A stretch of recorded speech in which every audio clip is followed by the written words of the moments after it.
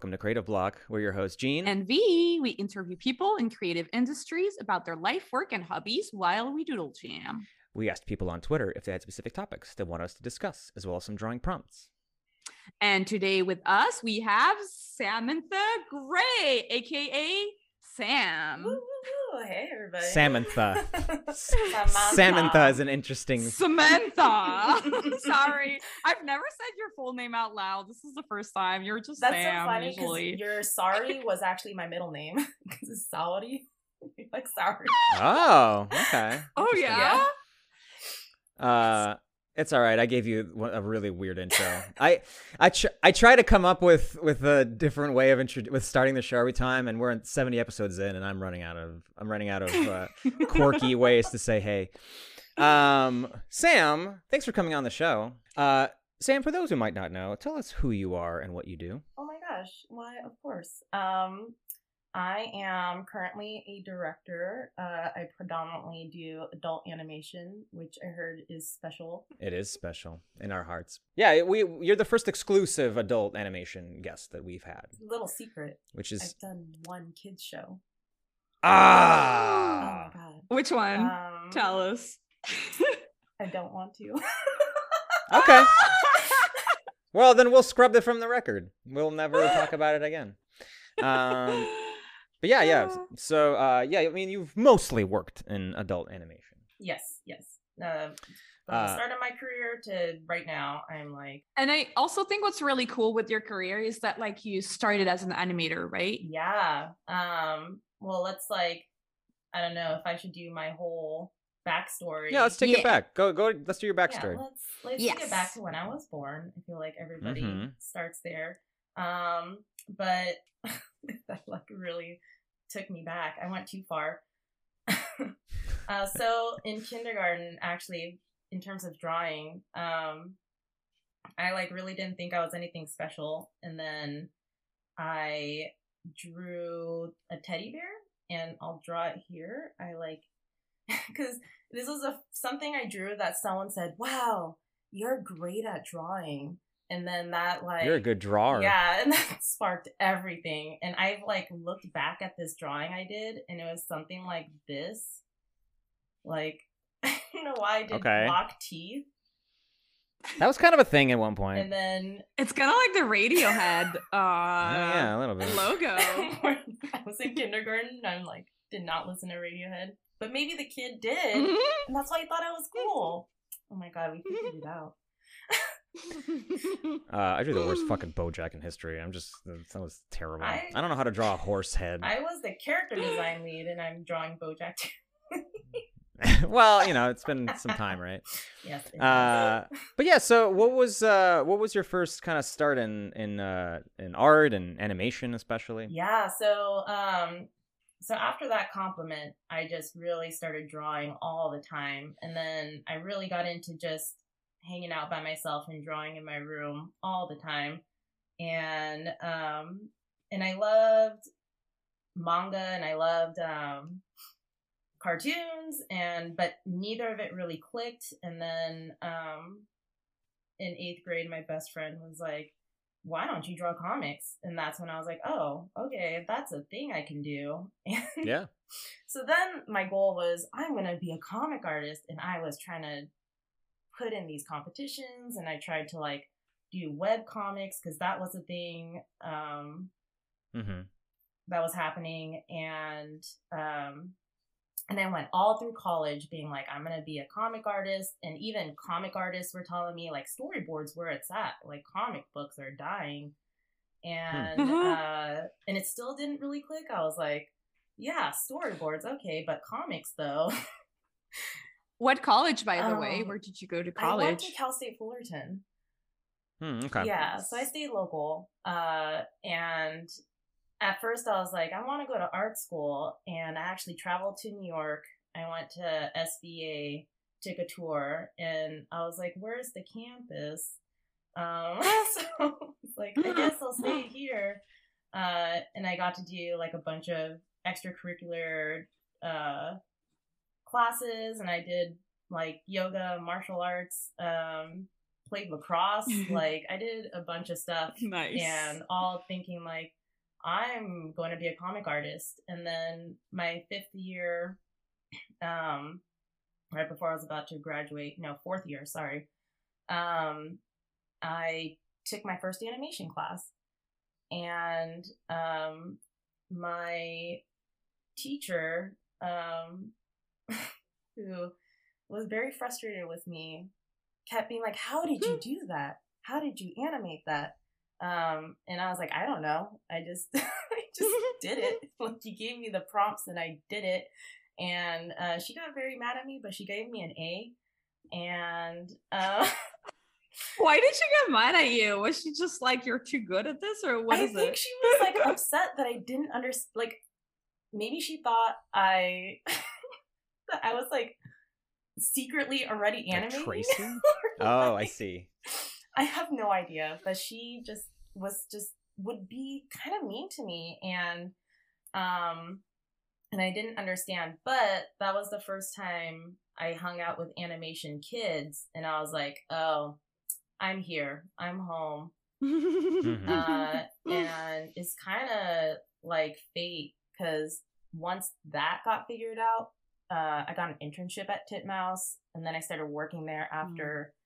And and then I just been working ever since. And like you said, I started internship, then I did cleanup, and then like 6 months later a year later I got promoted to animator, and I was doing that for like 4 years.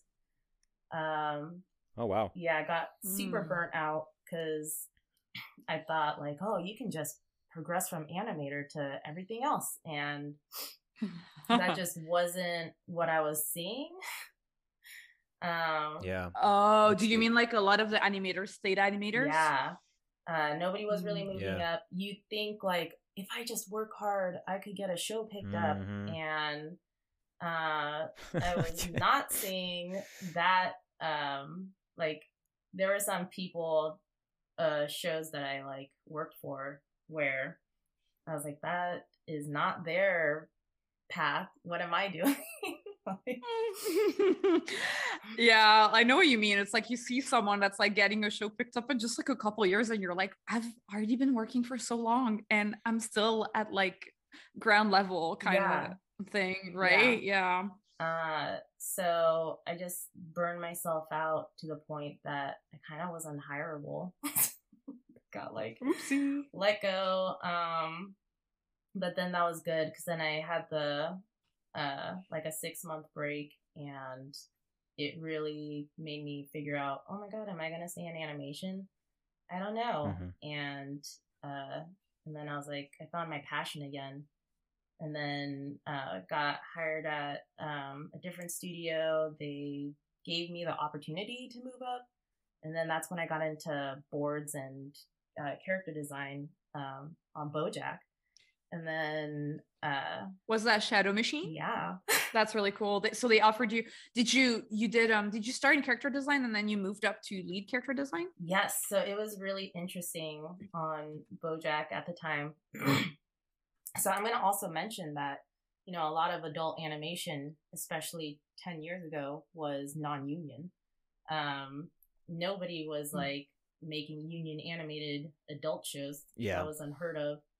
So that's pretty recent. Yeah. It's crazy to think about, like, now that I'm reflecting on it. But what was I gonna say? Well, while you think of that, I was gonna have a slight tangent just to kind of reiterate that, because that's something that I used to think too, that what you were saying about like animated, like you know, for a lot of people, they think that animation will get them, specifically like actual animation will get them other jobs, and it's like pretty hard. Like, you can kind of get stuck in that track. Like, I definitely know people who have tried to get into boards and had a hard time, or into design or whatever, and like once you're in animation, like, yeah, I don't know, it's frustrating. It's frustrating that happens, but it is a thing, where like you can't really break out of it sometimes. Yeah. It feels like you can't break out until you go to a new studio and be like, hey, I really want that. And then and so it's kind of starting from scratch every time. Yeah.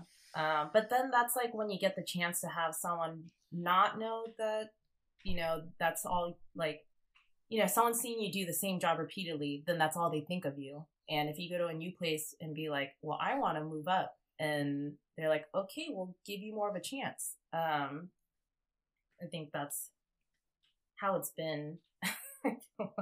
Yeah. You know what always kind of drives me crazy, but it's totally a thing that happens, is like when people work too hard at the position they're at and they're hoping that that's going to get them promoted. But the harsh truth is that, like, the better of a job you do, they're not going to want to move you away from that position. It's like this That's really true. fucked up thing. And like, I've learned the hard way ahead. for sure.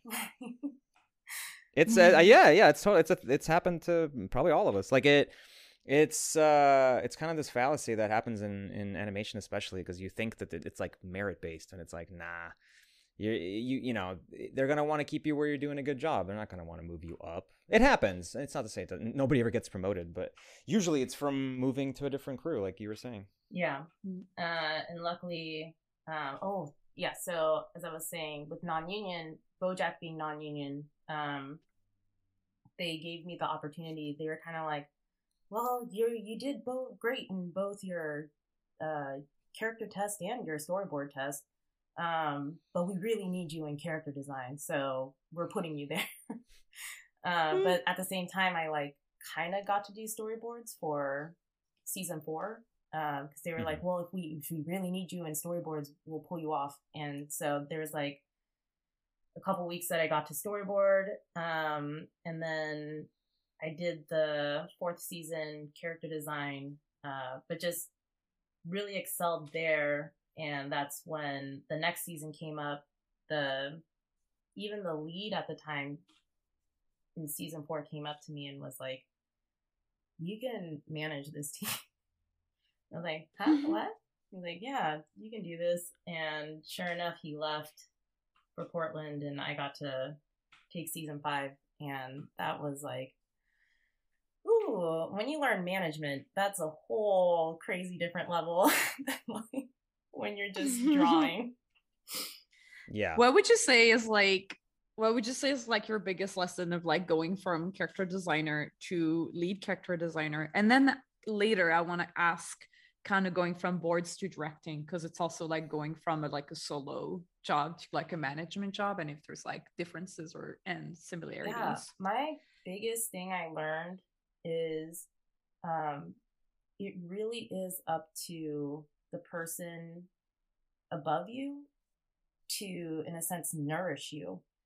You have to be the one to nourish your artist, to make sure that they can do their job and help you make your job easier.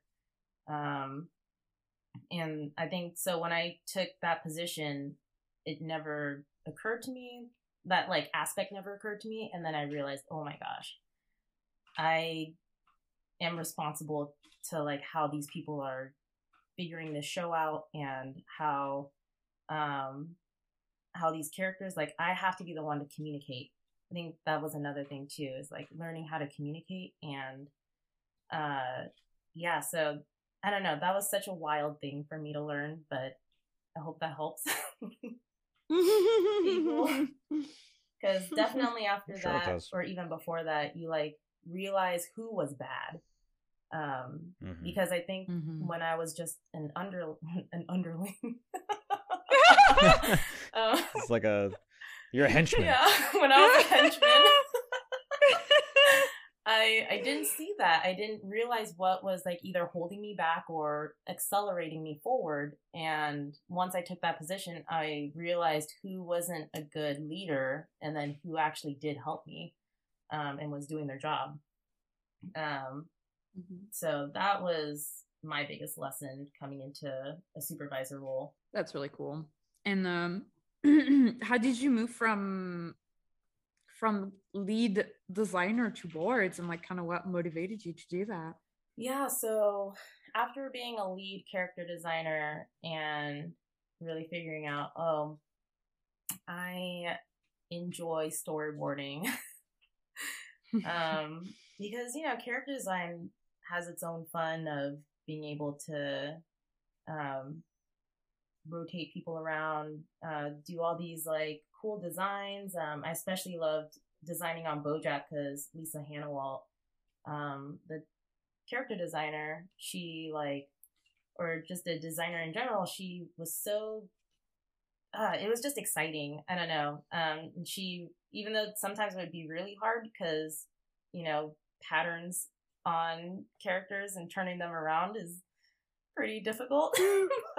Yeah, no kidding. But I learned a lot from her, and I feel like that's one of the things that brings life to BoJack is she put so much personality in everybody's clothes and what they were doing that I don't know. I really admired that about her. And have been lucky enough to work on her show Tuca and Birdie, which is on its 3rd season, about to finish up. But Wow. yeah, so great. Yeah, I love that show. I mean, I love all the stuff you worked on. Actually, like all those shows I've watched them all the way through, and I'm a big fan. So it's cool to be talking to you, if nothing else. Yeah, go ahead.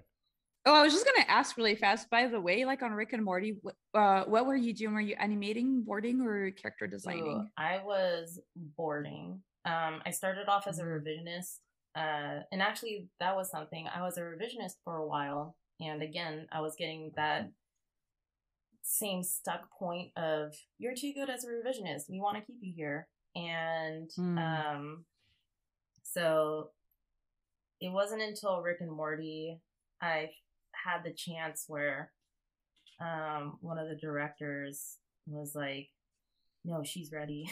So thank you, Jake Hare, you were awesome. And yeah, so I got to be a revisionist and then move to boards, and my director Erica Hayes was just so amazing, like really helped me out, or like all of them, everybody at Rick and Morty they were all phenomenal artists who really helped out. So yeah, that's where my first boarding gig was, in a sense. Like that wasn't a revisionist. Oh, nice. How long did you have to be a revisionist before they trusted you into boards? I think, and it was a real big stroke of luck because I will say that somebody left. So I was revisionist for about, I want to say 6 months, and then somebody ended up having to leave, so ended up taking their spot through that director recommendation, and here I am. Nice. That's great. Was it like, wait, was Rick and Morty after BoJack? Or did you kind of jump back and forth between the shows? No, I finished BoJack season 5, and then I think I got a position on Big Mouth season 2, and because I was I worked on that too. Yeah. Really? Oh, that's awesome. No, I was saying you worked on that too. You worked on a ton of stuff. Just the list keeps going. It's like crazy looking back, being like, oh, I've been on all the pretty iconic adult shows. Yeah, they're all like big hits. These are all... Yeah. Well, I know the common denominator, and it's oh my gosh. Yeah. Wow, I didn't want to say it, but you know. It's all because of you, Sam. Which was crazy too, because Big Mouth hadn't come out yet when I was on it, and when I started, and so while I was in the middle of working on Big Mouth as a revisionist, it came out, season 1 came out, and that was, I think, the first time, because you know already Rick and Morty has been out for 4 seasons when I got on, and BoJack had been on for 4 seasons, so it was insane hearing people talk about Big Mouth, like people right next to you at a restaurant being like, did you check out that show Big Mouth? Wow, it's so crazy. It's like so good, and being like, I'm on it. right now. It's on season 2. Isn't that fun? Oh, it was. It's nice to when people actually know the shows you work on, which is I have rarely had that experience, and it's nice. It's really nice. Sometimes I want to puff my chest out about it and be like, oh, I worked on this show. But a lot Show up to these complete strangers at like a cafe. Just like, I worked on this. did anybody see that new Rick and Morty episode? Like, just in the back. Did you see the name Samantha Gray in the credits? Wow, she was great. And I'm like, who's this woman? Who's this person that's yelling at us? I'm actually not whispering. You're proud of, you're proud of your work, and that's great. They can deal with it. Those strangers at the cafe. Yeah, they're like, I don't even watch TV. What is the from what you've heard, I guess, what would you say is the biggest difference from like kids storyboarding to like 6 to 11 type shows to adult? The biggest difference is the content. Yeah. I guess other than that, is there any difference in how those pipelines are structured or anything? Because I basically like, you know, from what I've gathered, from what I've heard from a lot of people, that primetime, what they call primetime shows, which is just, I guess, adult animated things, it's usually a little bit easier as far as schedules. I feel like I will just caveat in terms of like, I feel like primetime is a little bit different. It's a specific category within adult, because that's true. I feel like Adult Swim, for example, it's not considered primetime. Primetime is kind of like these shows that will be at the prime time of watching, right? It's like it airs. What's the time? It's like 6 to 8 or something like that. Yeah, and it would be on like a big network. It's like Simpsons and Family Guy and stuff. Yeah, exactly. Yeah, you're right. Yeah, that's my flub. But yeah, I guess you're right. I think people mostly say that prime time is like pretty nice, but that's because they probably get shitloads of money and they can afford it. Well, I think the biggest thing then would be that a lot of adult shows are scripted. We don't do board-driven shows. Mm-hmm. Yeah. And so, if anything about the schedule, that might be a thing, because you're already getting a script and you're not having to add too much more to it, or, you know, all you're doing is trying to figure out how the pieces are going to flow. And but I did hear, I don't know if it was from you or from somebody else, but I did hear that sometimes BoJack scripts would run really long. Like it's a 22-minute, and I've heard of like scripts getting like really long. Like, how dare you talk bad about BoJack? Leaked information. Well, we could cut it. We don't have to talk about it. But no, actually, I wish I could comment on that, but I wasn't a board artist on BoJack, so I can't. Right. Oh, that's right. Yeah. So I don't know. It probably was, but like Tuca and Birdie is basically not a spin-off, but it's now flipped. Character designer has become the creator, but I always felt like the boards were, or not the boards, but the script was really tight, so even if it did run a little bit long, it would either not a lot would get cut because there'd still be a way to get it all in, or nice. Yeah, so I guess that would be my closest take on that. Yeah. Nice. So, y'all, I'm just spreading gossip. Yeah. Listen to me. He's starting shit. Man, I think about that episode of BoJack where he just like monologues the whole time, and it's like I can't imagine boarding and directing that, because it's like how do you in the funeral home? Yeah, the funeral home. Amy Winfrey she is an amazing. She was the director on that, I'm pretty sure, and we all saw that script. We all read it, and we're just like, how is this going to happen? And then on my side, being in characters, it was like, woo, too. You don't have to do 100 characters. Right, yeah. But no, she did, like, if anyone could do it, Amy could do it. And yeah, she did a phenomenal job. So, Yeah. Yeah, that episode, like, yeah, brilliant. And brilliant. It's a very good one. Yeah. We had a question on Twitter that I wanted to ask from @Cash. Two questions, actually. What were some of your most memorable experiences in working on all of your previous shows? That's hard. I think overall, my most memorable experience would be just the crew. I feel like I've been very #blessed that most of the people that I've worked with have been so nice. And even if we were, I mean, we're talking about it now with animation, how much overwork has been happening. And I'll admit I've done a lot of late nights. I've done, more work than I should have, thinking like that'll help me get ahead, and like have driven myself insane. And the crew has always been the thing that like really helps you want to stay.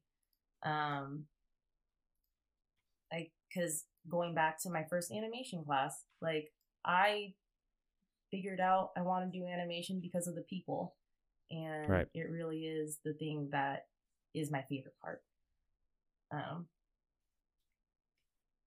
Yeah. I think that's very true. I think it's like you were mentioning kind of like the hashtags kind of like trending like today because of like the negotiations. So like #New Deal for animation and like Craft Unite and like equal pay for equal paint and like all of those hashtags. It kind of shows like how hard animation gets. But it's true that the people are always great. I've always been on shows where the crew is awesome. Like the other artists you can like talk to, you connect, you kind of had like similar life experiences. You love the same kind of stuff. Like everybody has to love cartoons to work in cartoons. Yeah. There's always something in common. Right. It's much easier than in an office environment where it's like, how's the weather? Like that's what I'm doing now. And man, it's so hard to connect with a lot of the people there because I'm just like, do you like cartoons? And they're like, no, dude, I have 3 kids. And I'm like, man, all right. I am the child. The other question that Cash asked was, what would be a project that you would love to work on look like? It can be original or based on an IP. Ooh, my own project. I feel like a lot of people must say that. Well, what would that be? And I'm just gonna go back to the crew project where the people don't have to feel like they have to hit these strict deadlines and do all this overworking, and just like, oh my gosh, can I just say that a lot of adult animation has been very guy oriented. So absolutely, yeah. Yeah. Sam and I actually like connected like really strongly. We were on a show together. We really bonded over like a specific episode, and we're just like, we have to do something. Yeah. It is. It's that's why I like Tuca and Birdie so much too, is because it's like so powerfully female. It's great. Interesting because if you talk to Lisa about it, she considers this not a female show. She thinks, she thinks it is like an everyone show. Which I think is great, and that's like I want to keep working on shows like that. So maybe I already was on my ideal show, and I didn't even know at the time. Oh no! We all learned something. It is. I mean, it seems like it's really good. Everyone I know that has worked on it has really enjoyed it. Just seems like, and watching it is such a treat because it's just like the creativity is just like oozing out of of every frame. Like I don't know. I adore that show. I wasn't even I didn't actually connect with it at first. And I will admit that like I just at first I thought it wasn't for me. Like I thought it was like a show for millennial women, you know. And I was just like, I don't think I'm the demo for this. But I kept watching, and like it really is a show for everybody. Like there's nothing about it that is limiting, and it's great. I love how much fun the animators have. Clearly, like the board artists are enjoying themselves and just like being silly with all the Oh yeah. Yeah. That's my favorite part of the show. I've done so much wacky animation or just like wacky poses for it, and there's always like an opportunity to be just silly and be like, oh, what if she felt like this? And then it makes Lisa laugh, and I'm like, oh great, it like hit the mark and it's in. That's good. What's that process like for, because like there's so much of the storytelling in that's very visual, and I wonder how much of that is in the script or how much of that is interpretation by the board artists and the directors. Oh, it's so hard. I want to say it's a bit of both, because once you've worked with Lisa and really get the style of the show, you kind of know where it needs to be pushed visually. Sometimes she'll tell you if you've like not pushed enough or if you've pushed too far, which very rarely have you pushed too far. It's usually she's like more. More. Which is sometimes intimidating. You're like, oh my gosh, really? And then you like are like, yeah, she's right. It can go farther. But yeah, so it really is like, I guess, dealer's choice in a sense. It's like, how well do you know Lisa to know how silly you can be? Right. So. But it's, you can sense that in the style of the show. Like you can tell that there's always like, is this appropriately silly or should we go silly? Like you can feel the sort of the discussion happen. Maybe it's just because I know how those conversations go. From @Adam Bills, this kind of ties into what we were just talking about. In which ways have your skills and experience as an animator influenced your directing?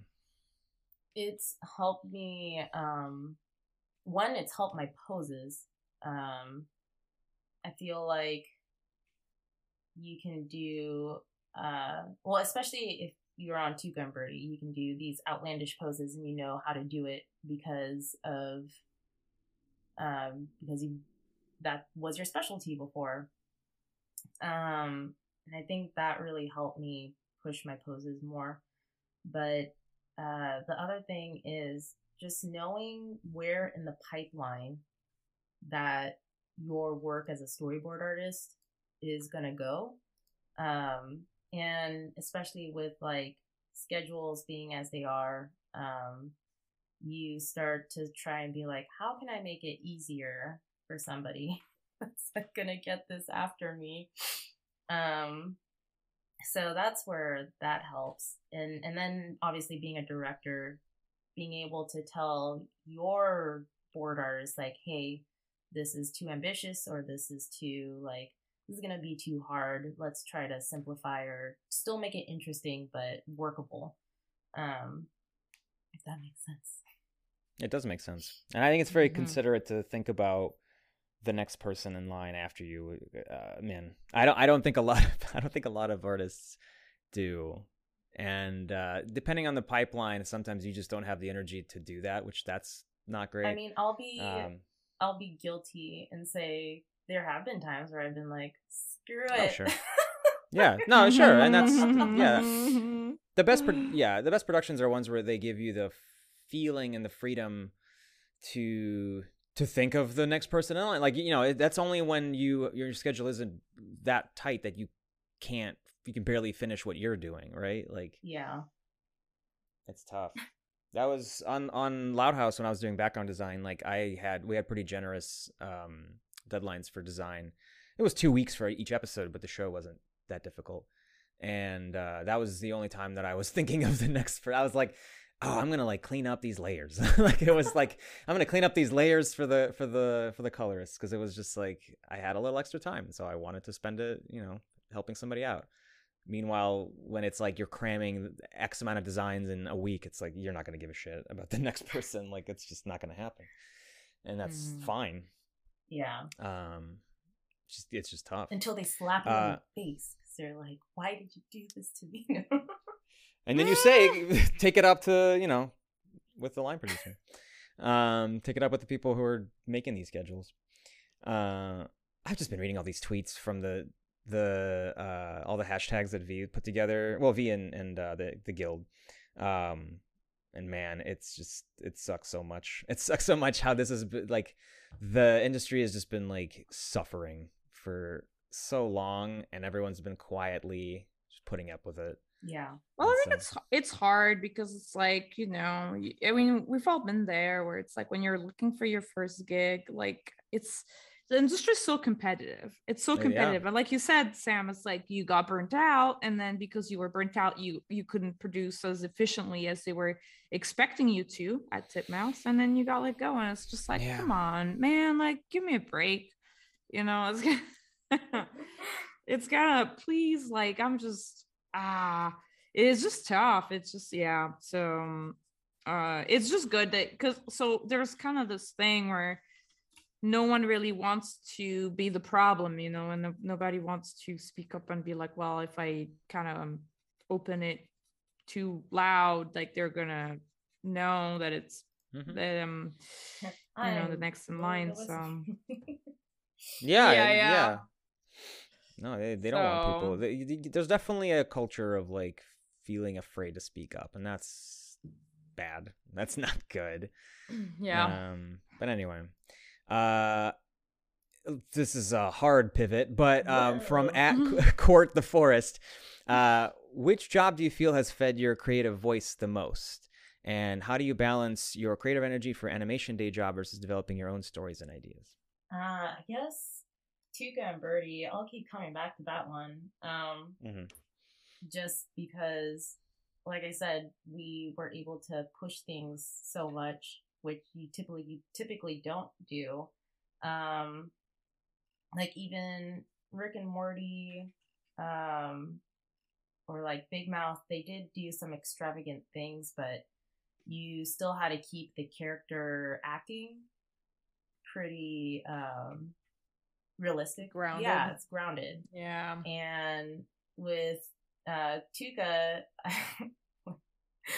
I'm able to have her do a silly dance or do some weird movements and like make her limbs stretch out to the next panel to bring the camera back and stuff, and have such weird little jokes that that was just really fulfilling, because I feel like I'm just a weird person. So. But I feel you though. I feel like I've only worked on a single adult show with you, and it was also the same kind of thing where it was like, because I feel like a lot of writers come from like live action type of settings, so they kind of want the cartoon characters to feel very grounded and realistic, and it has its own set of like fun and challenges, but it's also like, please let me do a cartoon kind of feeling. And I want to say that actually the person who was responsible for that cartoon feeling was Aaron Long. Very cool. Yeah, he got to really push that style and like animation tests and stuff, and Lisa was really into it. So he kind of like set that stage for being like, let's push things. And you can see he animated the intro, and he's like always got great, I love looking at his animations and being like, oh, Aaron, I want to. And even though he has his own, he's always sharing his inspirations on Twitter. But I always really look up to Aaron and his animation poses, because that always helped me be like, oh, I can push it further. I'm going to try an Aaron style. So that's always really great. And then he was my director on Tuca season 2. And whenever I can get, like, I always like making people laugh. If I can get someone to laugh from my scene, it's like such a great feeling, especially someone you look up to. So the fact that like he would be like, "Oh, this is awesome," and like he would laugh and stuff, and just like, "Oh, my heart, I did something right." Yeah. He's awesome. I love Sublo and Tangy Mustard. Oh my gosh. It cracks me up. I don't know how he does it all by himself, but have you seen those? Oh yeah, I have. They're Okay. really they look like I say this in a good way, but like, you know, student films in terms of like how well crafted they are. Yeah. You know what I'm saying? Like kind of like it's got the nice little like line, grainy, and like the nice color palette. And yeah, it's like you can see like a hand made these cartoons. It's like on the same level as like something like Smiling Friends, you know, and he's doing it by himself. Like it's crazy. Anyway, this is a saucy question that that I think is worth discussing. From @Jodero6, does Rule 34 stuff of your show's characters help or harm the reception, I guess, of that show? I think this is a two-parter, by the way. I think it's how people are like, "Oh, people watch the show I work on." You know, it's like sometimes people are like, "Oh, I made it because someone wanted to draw a porn. I'm not gonna watch it, but I know someone made it." Yeah. Single porn. One single panel porn. Yeah. Because it's like that's what Rule 34 is. If it exists, there's porn of it. Yeah. And yeah, it's unavoidable. So if it's like saying like if there is not porn of it, it doesn't exist. I've always said that like it's unavoidable and you're not gonna be able to control what other people do. Yeah. You know, nor should you really. And to me it's just a sign that something is breaching into a wider popularity. And so it's sort of like this concentric circle where it's like if you're starting to get Rule 34, that means you're reaching, you know, that many more people that are not drawing Rule 34.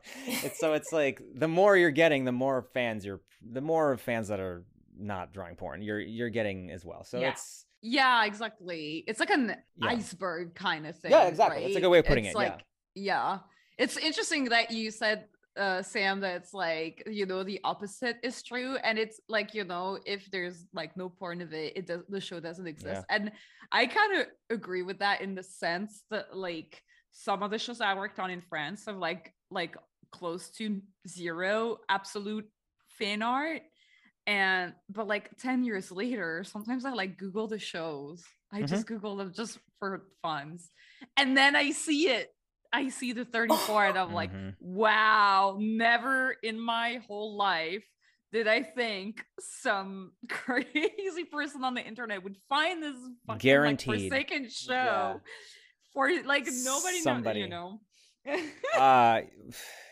When I did Planet Panic and that dropped, I was like Googling it, seeing if people were drawing it or talking about it, and it was like immediately the same day somebody but it had like so many views. It had so many views. So I guess, but it's my, you know, it's a little 3-minute short, and like it was immediate, you guys. Like and I was like, well, like that's how I knew that it was doing well. I was like, wow, okay, this really is getting some traction. And so I was like, well, all right, I guess people like it. It's just funny. I mean, I don't know. Yeah. Well, part 2 of that is part 2. Would you guys, I guess, would you as you know, director working on a show, I assume, ever hire an NSFW artist to do actual company work? It depends, right? If you can hit the style of the show and I think the big thing is that you're gonna have to draw clothes on people in the show. Yeah, you probably worth mentioning. And they're not gonna be doing a lot of sexual things. So if you're fine with that and you can do the style, most likely yes. But as a secondary, if you as a person then try to think that in adult animation, like people share those kind of drawings, like we don't do. That's like not in our foresight of like, we may do some crazy things, talk about sex, do some humping, or what does that mean? There's some like I just what this, you're painting a weird picture of like I'm trying to remember. There is oh my gosh, because okay, so I animated on this show, one of my first jobs, Mr. Pickles, and I love this show. and drawing like big boobs that bounce, or drawing like as you do, or even like, okay, in BoJack, I got flagged one time for as the character lead because I had to look up dildos and butt plugs. Mm-hmm. And the IT apparently like talked to the supervising director, like talked to the higher ups, being like, why is she looking this up? And they're like, no, it's okay, it's her job. Why are they looking at your searches? Man, that like creeps me out more than the fact that you were looking that up. No. It's it pings. It's like people shouldn't be looking at porn. Like I think they put something that says like if people are looking at porn, it alerts them. Right. Interesting. So he got a ping that was like, I'm looking up these things, and that's wild. I've never heard of that. Yeah. So that's crazy because there's so many adult shows that have like orgies or like, and even like the show that we worked on together, like I like, oh my gosh, there's just scenes that are like so explicit, and it's like, well, I gotta like look up reference. I just like the idea, of some there's some Googling stuff that you're orgy.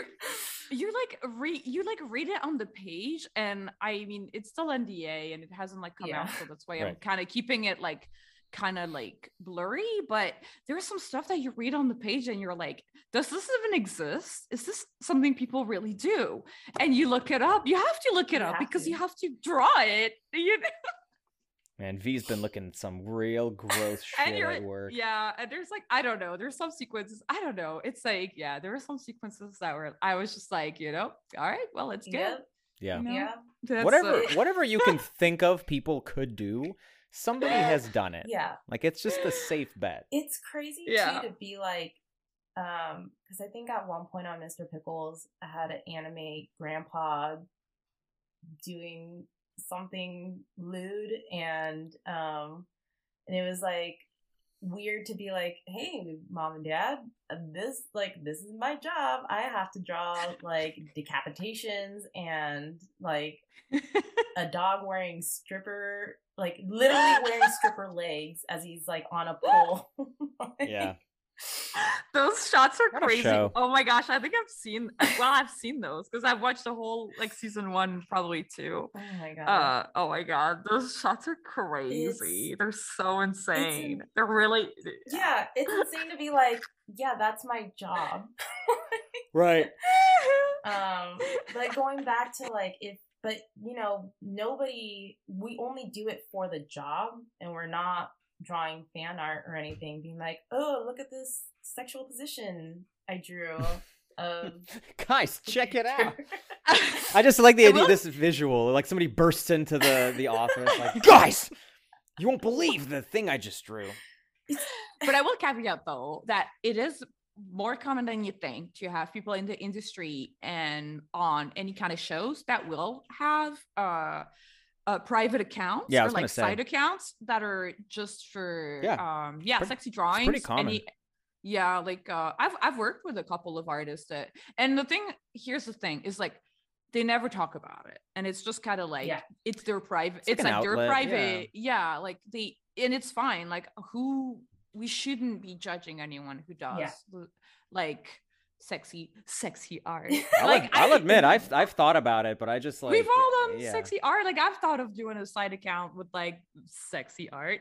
It's just that you're kind of like, it's just kind of like, how comfortable are you sharing it? Like, are you doing it under like a private Twitter? Are you doing it?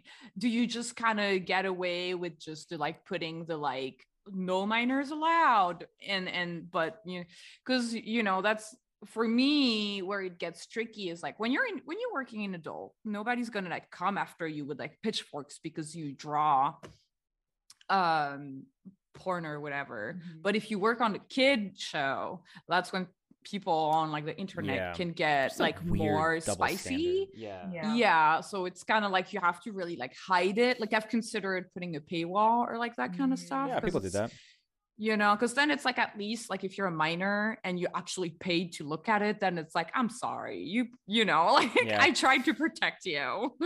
I mean, that really bothers me, that whole thing, because it's like people seem to think, some people seem to think that if you work in animation that you have to be like this weird like cherubic angel, but it's like we're all adults.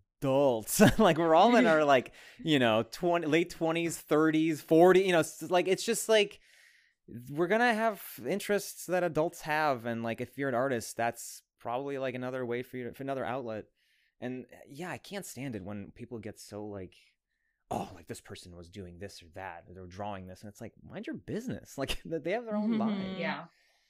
Yeah, but it's true that when you work for like certain like kid companies, like I don't know, for like they do have you like sign stuff, like kind of they're kind of asking you to curate your content according. I've never seen that. Is that true? The channel. Yeah, it's some contracts have it like baked in. Like there's some stuff that you can't like, or I wonder if there's like any like loopholes that you can be like, oh, actually, well, this is not really me. I'm changing my name, and none of this is my name. And I'm not saying that I work for this company, but some companies are like pretty strict about your image.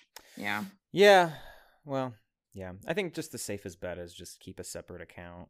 At the very least, that can't hurt. What if somebody was like a really good board artist, like an exceptional, like just like the best acting, but they cannot draw the characters not naked. Like they have to draw the peenies, and it's just like, what do you? It's like, damn it, they're so good. Well, then are you as a director supposed to go in and change each drawing? Yeah, you have to draw, and they like refuse to. By the way, like you would have to have a revisionist that is just putting pants on every character. Is that worth it? You know? Like, no, it's like it's making like a whole like other. Yeah, job you're creating a separate pipeline. Yeah, the clothes revisionist. Like you only have one revisionist to do that job.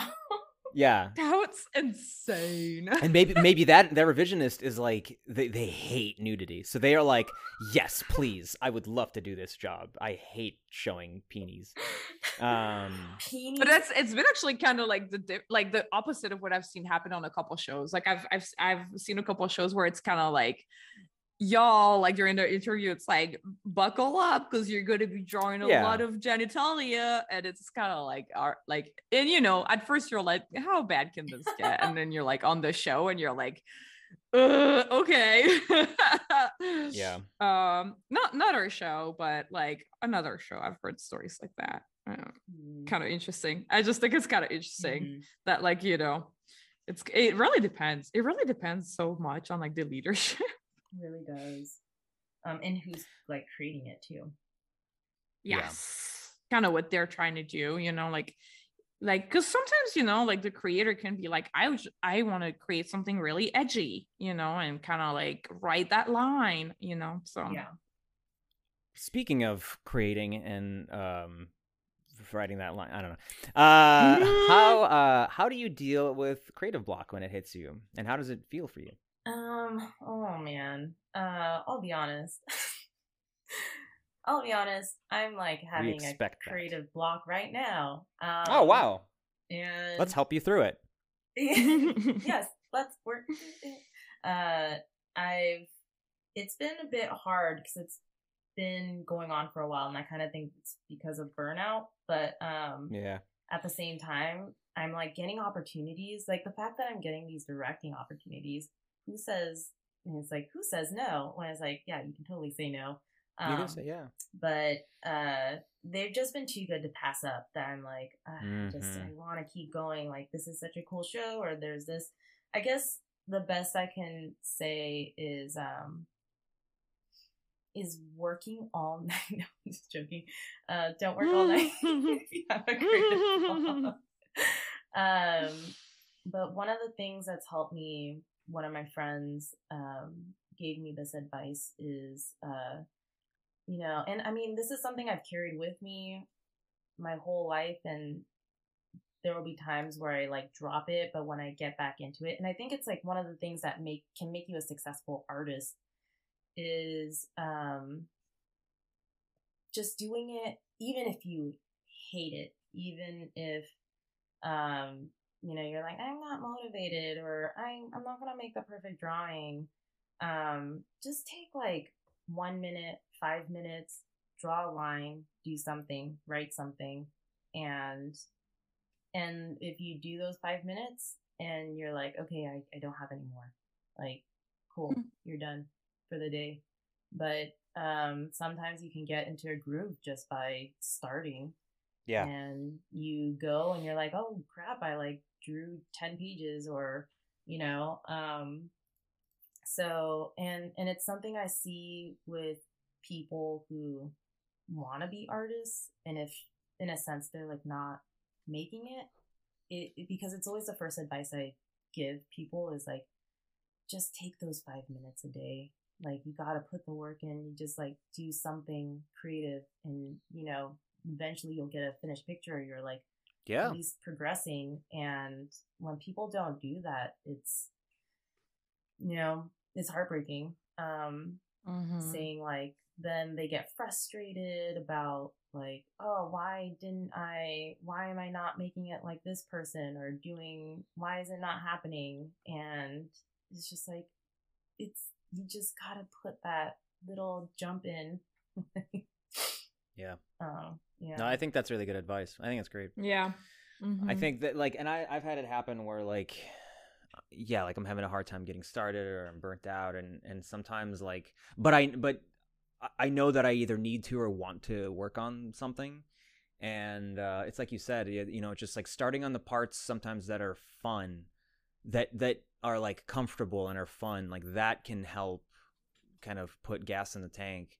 And if it doesn't, it doesn't. But like chipping away a little bit each day can, like, when you look back on 2 weeks of doing a little bit, it's like, well, shit, this is coming together. Like you start to look at everything you're doing, and like it's like, oh, okay, I have been doing stuff. Yeah. I think it's really good advice. V, is there anything that specific you wanted to ask Sam? I was gonna say, like, what are your goals, kind of like, and what are you excited about? Yeah. Let's hear it. I'm like, well, so the first month,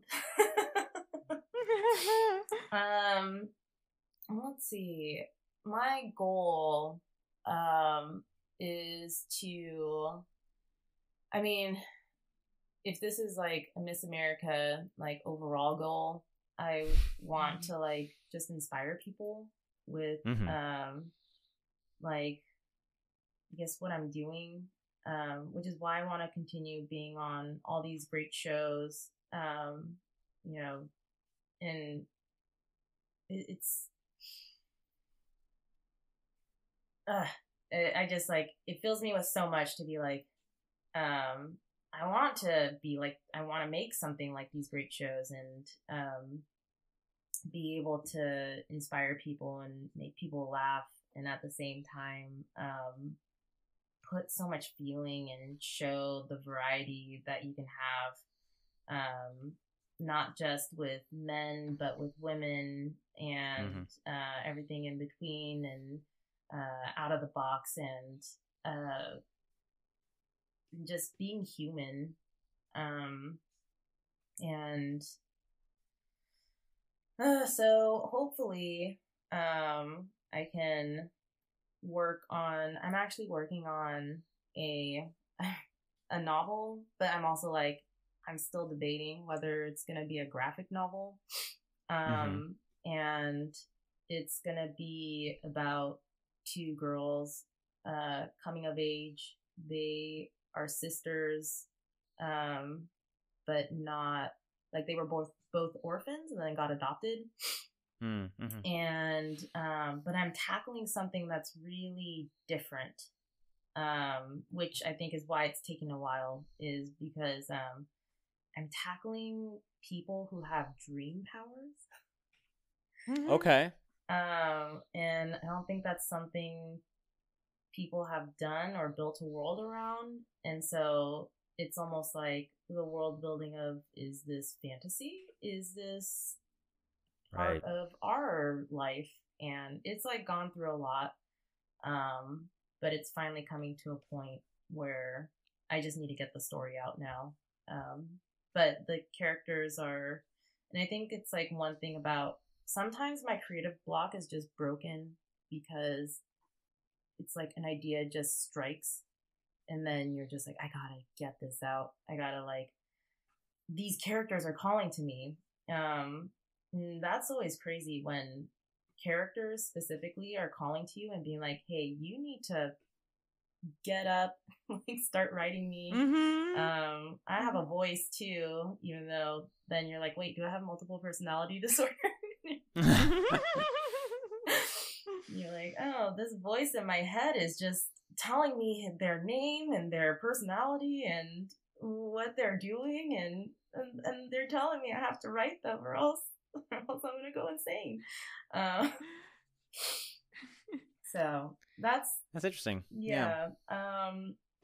And I always love when an idea strikes like that, or if you're listening to music and you think of a music video or something and you're like, I'm so inspired. That's amazing. Or even just watching other inspiring people making their stuff and then being like, yeah, I want to do that too. So. Yeah, I think that's great. I love that. Give us, what do you want to plug? What are your social media handles? Is there anything you want to promote? Gosh. Well, my main is my Instagram, I feel like, which is Samantha S. Gray. I have a website, samanthasgray.com. You can see my work. You can see some of the stuff I've done. I got to do like, one of my favorite things I got to do was this, a musical number in Tucumberti. Ooh. And it's all about bros. And I was so grateful that my director, Adam Parton, was kind of like, I trust you, here you go. And he let me go ham. And oh my gosh. And I know I'm supposed to be plugging, but at the same time, I'm like, I just can't stop talking about great people who, as supervisors, like help you in your career. Cause, Aaron Long was one of them. Adam Parton has been a huge one. And he was my assistant director for my first Tucumberti directing episode. And he was like the biggest help. But my Twitter, Samistrations. I wish I had more stuff to tell you guys about, but I feel like they're all work in progresses right now. Sure, that's fine. Do you feel like your social media presence has helped you find any of the jobs you've had, or is it just kind of the momentum of like having done a good job on the shows before? It's interesting. I feel like right now it's been, or like lately it's been just by word of mouth. I've been lucky that people have recommended me, and that those producers have given me a chance. But actually this latest show was the first time I felt like, oh my gosh, my social media actually really helped. Okay. I interviewed for the show I'm working on. And I got to like talk to the showrunner a little bit, being like, oh my gosh, thank you for hiring me. And she was just like, your Instagram, and it wasn't even my art. It was like, she got to see who I was as a person, and she was like, you would get my show. And so I wanted to hire you, and you were like the piece I was missing. Which on one hand is like, wow, that's really cool. And then on the other hand, like, oh crap, that's a lot of pressure. Yeah. But that was the first time I actually heard that about my work, or like, you know, who I am. So that was like a big thing to me, to be like, wow, socializing really paid off, huh? Sometimes it does. Yeah. Well, that's the end of this creative block. Sam, thank you for being our guest and sharing your story. Wow, thank you for having me. I hope we all learned a lot today. We sure did. And thanks to your listeners. Follow us on Twitter. It's at Creative Block, creative without the vowels, where we ask for drawing prompts and questions to ask our guests. Huge thanks to our editor, Clemens, for editing the podcast, and Malik for helping us produce the show. If you love our show, then support us on Patreon. Becoming a patron gets you early access to interviews as well as bonus episodes. Click the link in the description of this episode. I've been your host, Gene. And I was B. Keep being creative, and we'll see you next week. Bye. Bye-bye.